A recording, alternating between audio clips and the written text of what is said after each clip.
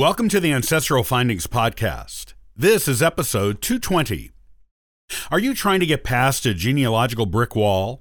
Are you simply stuck in your research on a family branch and feel like you're going around in circles? It is time to evaluate your research skills. Even pros can do it. Join me today and I'll give you 6 tips to make you a better researcher.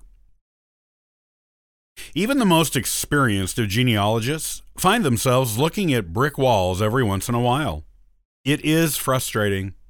You can easily spend weeks, months, or years trying to get over, around, or through those walls. When you come across a wall in your genealogy research, even the tiniest bit of information you can find on your brick wall ancestor, no matter how insignificant, seems like a piece of gold. That is because most of what you are finding on him or her is nothing. It may be possible that the information you are searching for truly does not exist, or at least it doesn't exist anymore, lost to a courthouse fire, dumped in a landfill, etc. If this is true, you will have to take alternate routes to finding what you need.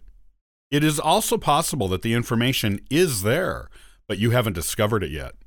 This is where taking your genealogical research skills to the next level can be invaluable. Here are 6 tips to help you become a better researcher, even if you are already at expert level. Even the best researchers can always improve their skills. Here's what to do to give you a better chance of getting past those brick walls and striking genealogical gold. Number 1, don't search multiple databases at once. It is quite tempting to do a search of all the databases on a genealogy website, like Ancestry.com or FamilySearch.org at once, because you normally get so many search results returned. However, the drawback to this is that you can get so many results that you miss that one crucial piece of information you need while sifting through them. It takes longer, but it is better and more effective to seek out the individual databases you want to use.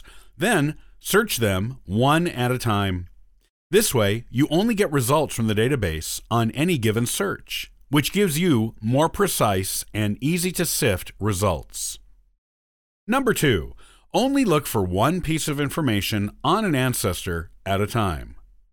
You might also be tempted to just toss your ancestor's name into a website and see what pieces of information come up about him or her.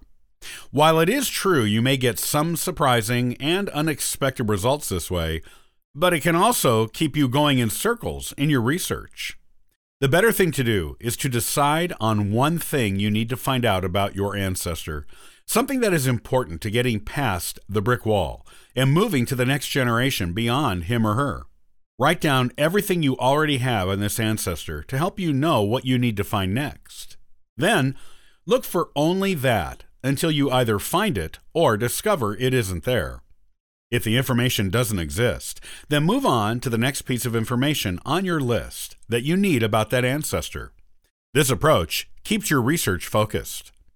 Number 3, use wildcards in your searches.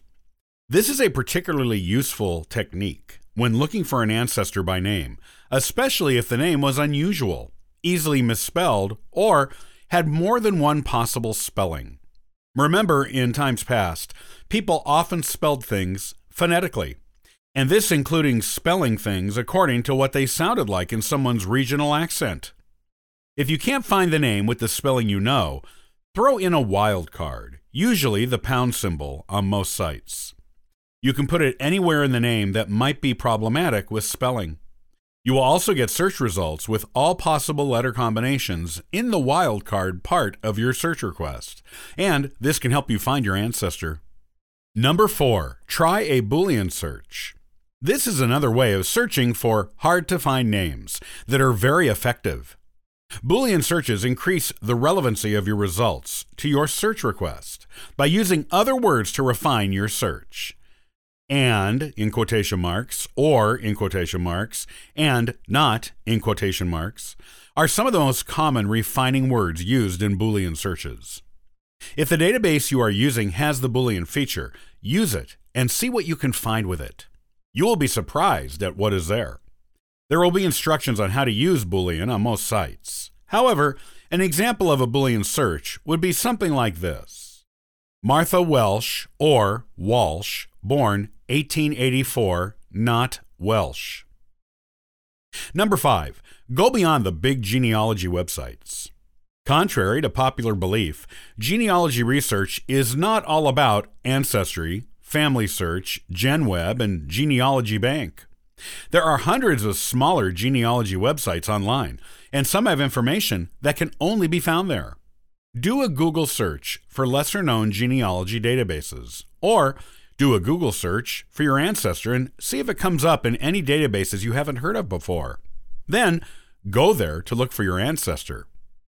Number 6, don't limit yourself to the internet. Remember, just because there are millions, maybe even getting closer to billions, of genealogy records online, there are plenty that is still only available in person. You may have to go to the Historical Society, local archives, local courthouse, or town library where your ancestor lived to find the information you require to get past the brick wall. Don't forget the hundreds of local LDS family research centers around the world, which have records not listed on their website or anywhere else. And if they don't have what you need on site, they can order it on microfilm for you from their main branch in Salt Lake City, Utah.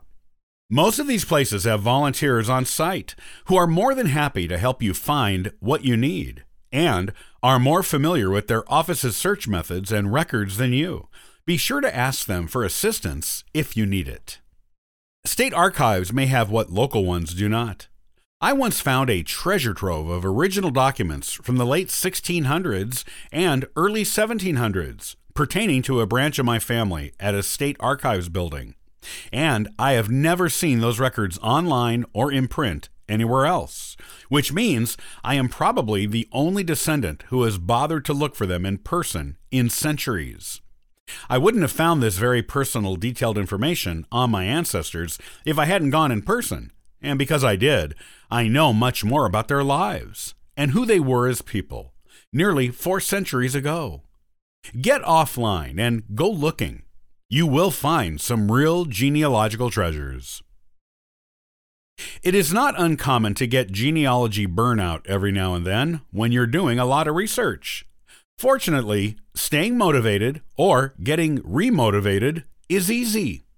Next time, I'll give you some common sense tips for staying motivated as a genealogist.